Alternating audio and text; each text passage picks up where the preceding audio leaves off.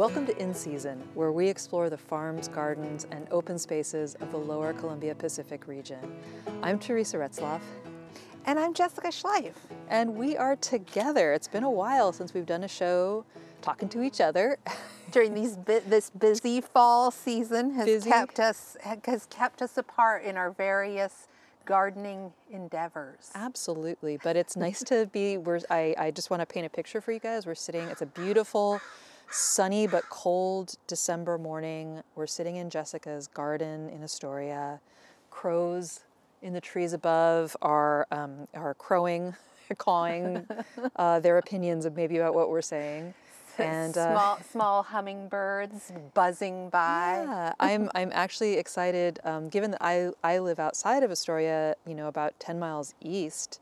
It's much colder out where we are in Olney. It doesn't seem like it is, but it is a little bit colder. And, we had a serious frost this morning, lots of ice on the kale and not as many things blooming. And I come to Jessica's garden and I see borage and calendula and cerinthe and pineapple sage blooming in early December. I'm feeling no small amount of envy.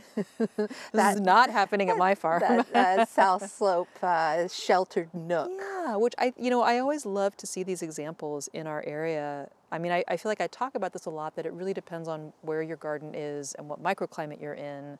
And that you can have microclimates within your garden. Absolutely, but that's what when people say, like, well, what can I grow here or what grows here? It's like, well, it really depends on where you live and, what part of town. And whichever town you live in, are you on the east side of the highway or on the west side of the highway? Are you near the ocean? Are you up in the hills? All of these things affect what does well in our garden. And at this time of year, how much the frost is going to get you or not. So you may be having lots of things blooming in your garden, or you may be like me and feeling a lot of envy when you drive to town. Things have liquefied. I was out at the farm yesterday. Oh, yeah. And, liquefy is a good word for it. Yeah. It also came to, I had the same thing where I thought, oh, that completely died back. Or, yeah. It is a very, and I feel like this time of year, it's always such an exercise in trust that something's going to come back. It's like, oh, you beautiful thing, you've died completely to the ground and I cannot see that you're even alive anymore, but I trust that next spring you're going to come back, please. Yeah, and some of those tender perennials we can hedge our bets a little bit by mulching, by mulching really heavy or pulling things up. I have some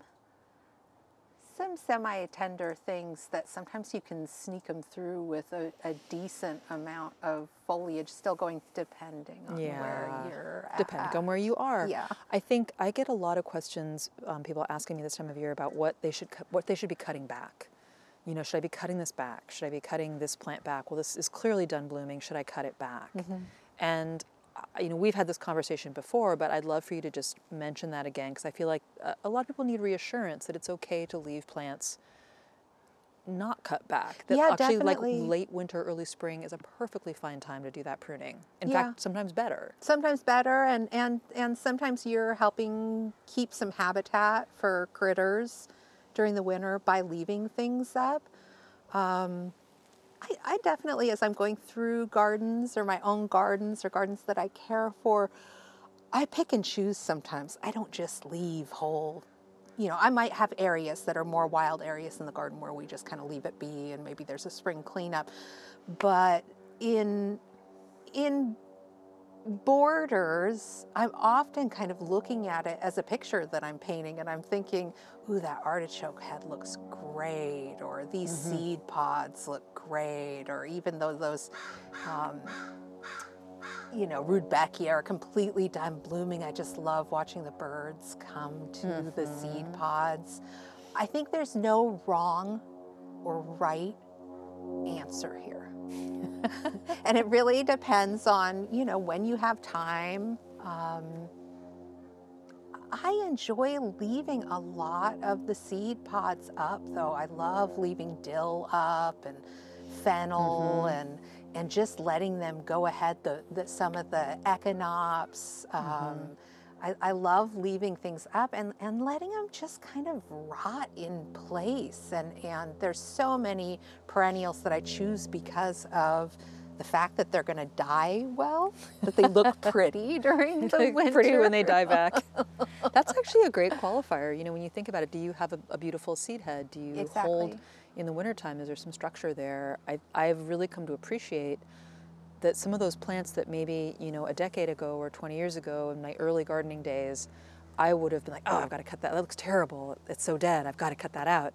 And now I look at it like, oh, or seeing like the way the spiders make webs in between some of the branches is so pretty. So there's lots of things. And also then it saves you time and effort, so you don't have to do all of the work right now, which I think is good. It's harder. I mean, on a beautiful day like this, it's lovely to be out in the garden on a brisk fall day.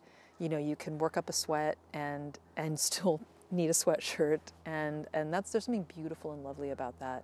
But a lot of times we're having sort of that really hard, cold, wet rain where you do not want to be out in your garden, and it's okay. Don't be out in your garden.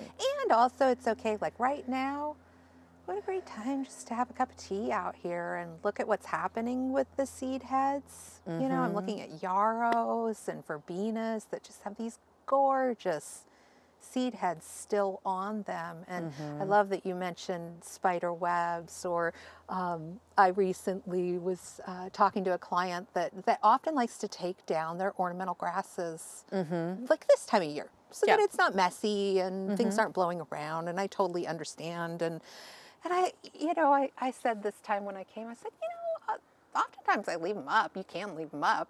Yeah. And we're both looking at these just gorgeous buff-colored grasses that are having movement in the wind, and birds are landing on them. And it is okay. Yeah. It is okay. And it is okay to just come out in your garden and maybe weed a pathway, or mess around with your compost pile a little bit, but not have a giant project. Yeah. Sit down. Like we're doing right now. I feel like that is sort of the theme of this year in so many ways. This has been, here we are, December 2020. This year has not been what I thought it was going to be. I think for any of us, it has not been the year we thought it would be. And it's been pretty exhausting. It's been a really weird, crazy, hard year. And there have been moments of beauty and grace and goodness and gifts of this year. But a lot of it's been really hard, and I think I feel like I'm doing a lot of kind of forgiving myself for not getting enough done, and realizing, like, you know what, you've done a pretty good job. It's okay.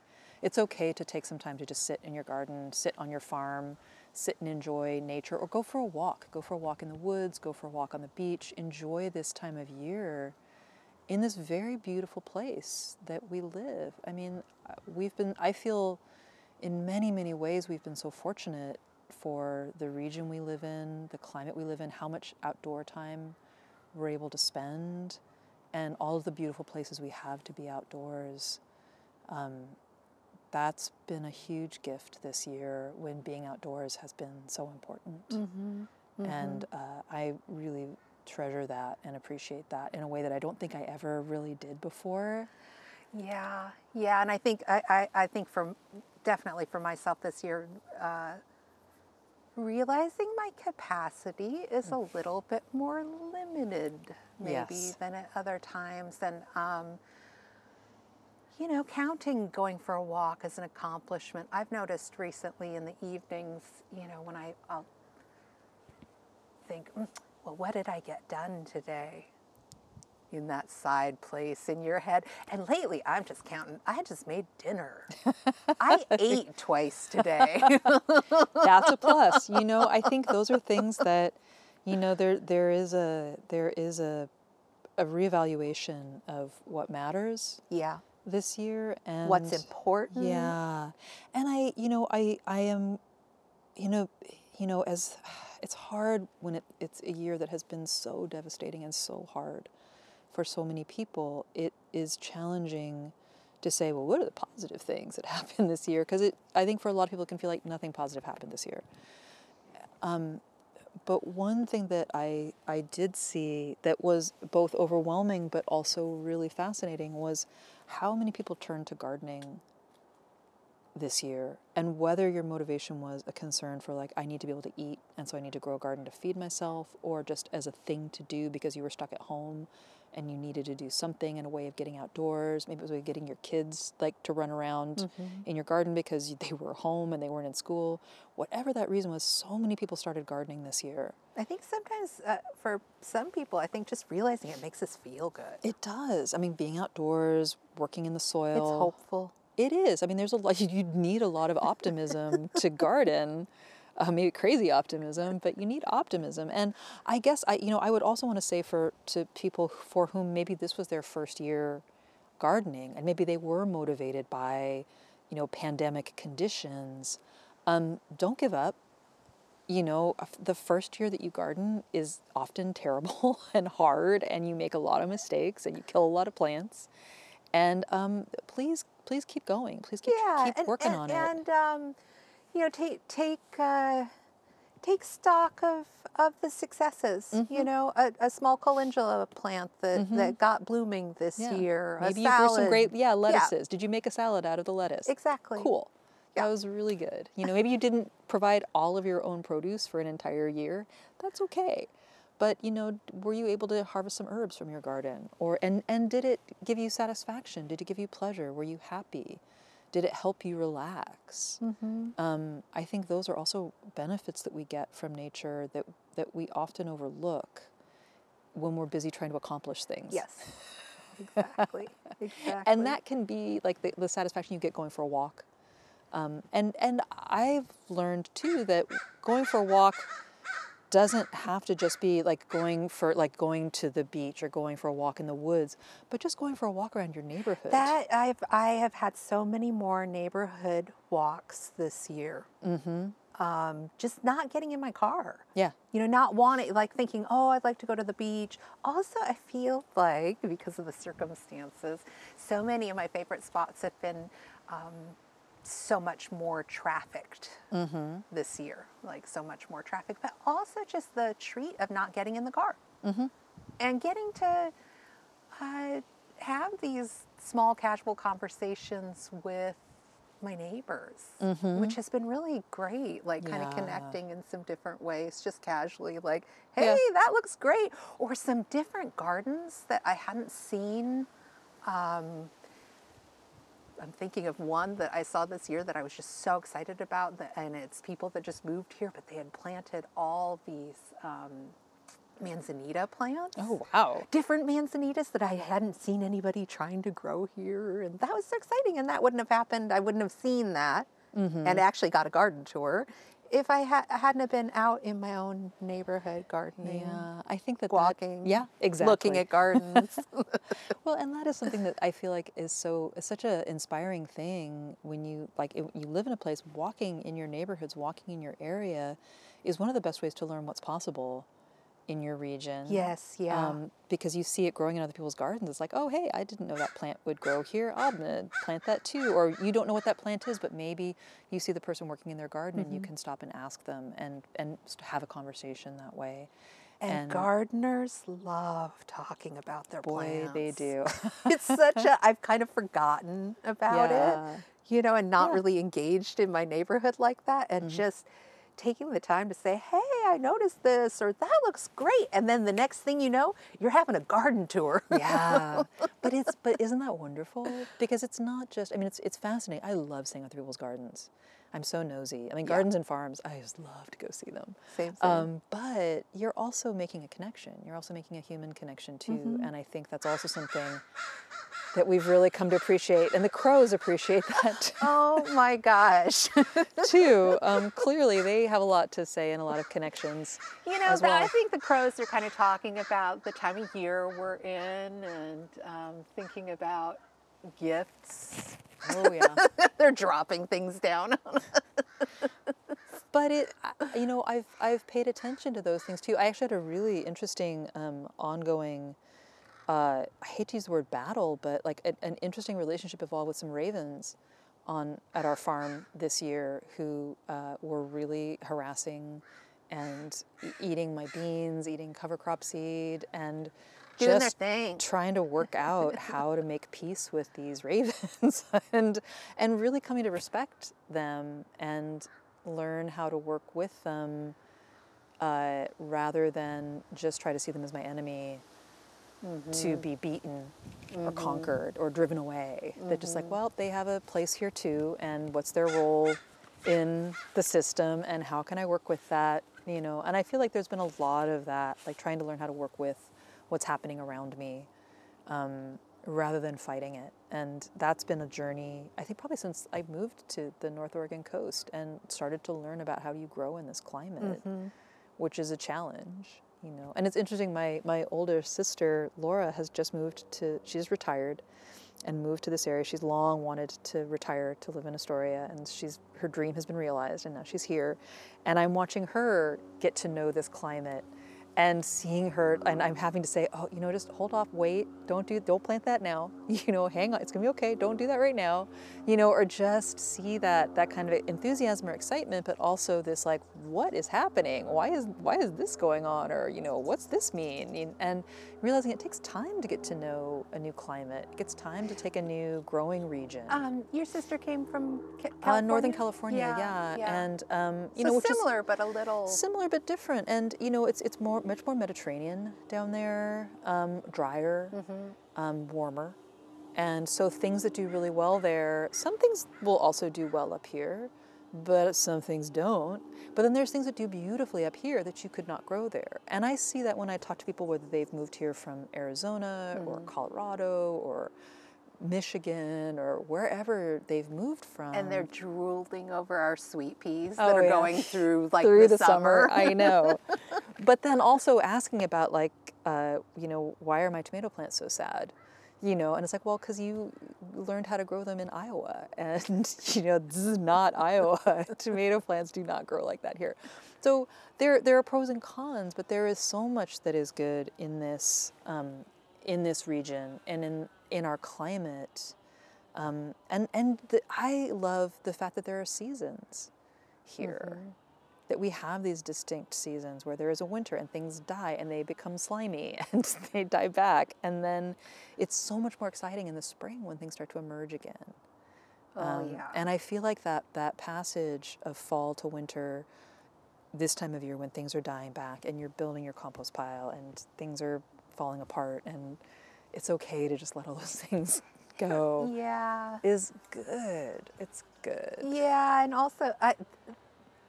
this is so silly, this isn't even barely what you're talking about, but this time of year, our climate, being able to still have a rose or two. Oh, yeah. And maybe that's not happening for you. Well, but in town. I have rose hips. Yes. And they're beautiful. Yes, exactly. But those little bits of extra bloom, this has been a pretty mild winter so far, and I'm seeing re-blooms on things even out in the wild. You know, I'm seeing cow parsley and some things like that. It's like, oh, look at that little fresh miniature blossom. And I'm looking at some roses behind you and some verbena behind you. Yeah, and there's a lot to recommend this climate, and I do feel a lot of gratitude that this is where I'm putting down my roots and growing, you know, both figuratively and literally, because it's very generous and it allows us to grow so many things and appreciate so many things. And of course there's things that we can't grow here, and that's great, you know. It's lovely that there are places we need to go travel to visit to see those plants growing. I think that gives us all something to look forward to when we can travel again. Or see them larger, like Northern California. The times that I've been there, you know, I have I have a small agave collection that I love, like having them in these little pots, and they're so cute. And then I go to Northern California. Oh my God, that thing is 3 feet across and is sending up a bloom spike that's 13 feet tall. It is wonderful when you get to see plants in the environment that they really want to grow in. Yeah. There is something just magical about that. And it's a gift. It is a gift. And it's funny, segue. Speaking of gifts. I know. I was trying to do it with the crows. I'm like, the crows are telling us about gifts. Yeah. So we were talking earlier, you know, this is also a time of year where many many faiths have holidays that involve gift giving. And generally we all turn to like holiday shopping, holiday gift giving, holiday buying, holiday all of these things, which can sometimes be overwhelming, but also can be a wonderful way to show appreciation to one another. And, you know, we were talking about the importance this year. I think it's always important, but this year more than any, to really turn to support the local communities that you live in and seek out gifts from small businesses and small artisans and artists and craftspeople and bakers and farmers and wreath makers and whoever they are. Clothes makers. But just like things that that support our local communities. I feel like that's, I mean, anything that can help us get through this difficult time that we're all in and help our communities continue to thrive. And there are so many lovely gifts out there that don't have to be wildly expensive. Exactly, and that your $100 budget for some holiday gift giving can really make a difference in our local community. You send that $100 away to Amazon, I don't think they're really going to notice or care about that. I do feel like redirecting our spending to support those places that we want to see continue to grow and thrive in our communities is so key. And I know that as someone who, you know, often is selling things this time of year, you know, and whether it's like jams or wreaths or whatever, I know how much that income means in December. And I think every small business really feels that now.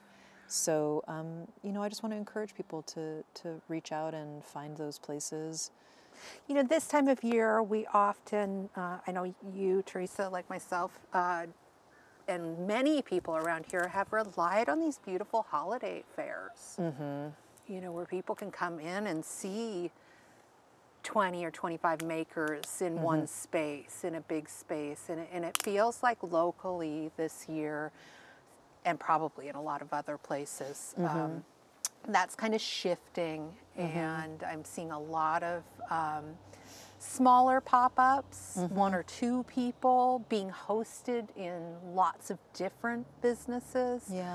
Also some online pop-ups where people can shop from a roster of makers and then be able to go and pick those things up. And I don't think we're going to name any particular ones, but get into the paper, get into the social media. There are so many offerings this year, and the makers are still making.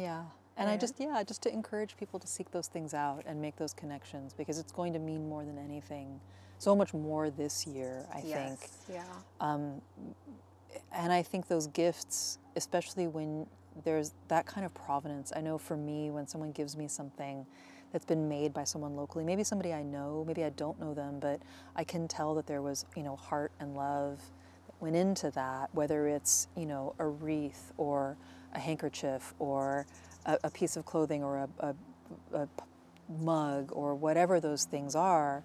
And I think about how I incorporate all those things into my life and my working life. And, you know, we oftentimes like, we're a gardening farm show, so we should talk about gardening and farming gifts. But I think so many of these things, it's like if somebody gives me a beautiful mug, well, that's a mug that I might fill with coffee or tea and take out with me while I do my morning walk around the farm to see what's working and not working and what's growing and what's blooming and what do I need to take care of. And that is a garden tool for me, as a farm tool, a beautiful mug that I can feel good about carrying around a warm drink in, as much as a pair of pruners or a fork or a packet of seeds. And I think about, you know, maybe you give someone a membership to the state parks, you know, so that they can travel and visit all the state parks and go for hikes and take their family and visit some beautiful places. And that's like, you're giving them, you know, our region, the state of Oregon, you're giving them a gift of like all of these wonderful places to visit that they can engage with and engage with nature.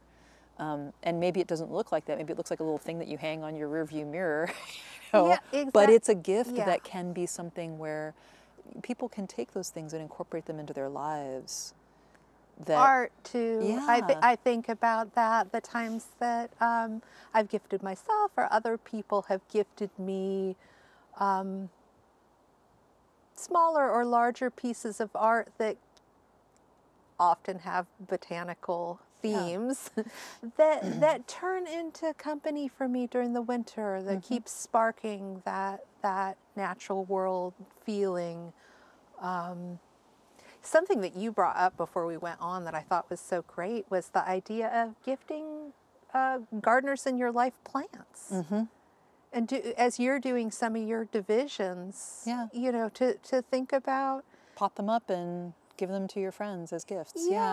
Yeah, and what a great... They're getting a little piece of your garden, and what a personal gift. And if you know someone that's recently started a garden, or you know you have a really special plant or some extra bulbs that you potted up in pots that you're thinking, oh, what am I going to do with that? I love that idea of passing plants in a gifting sense. I always love it. It's so fascinating to me. I think sometimes people think, well, she's got all the plants she needs, or she grows them, and why would I give her something?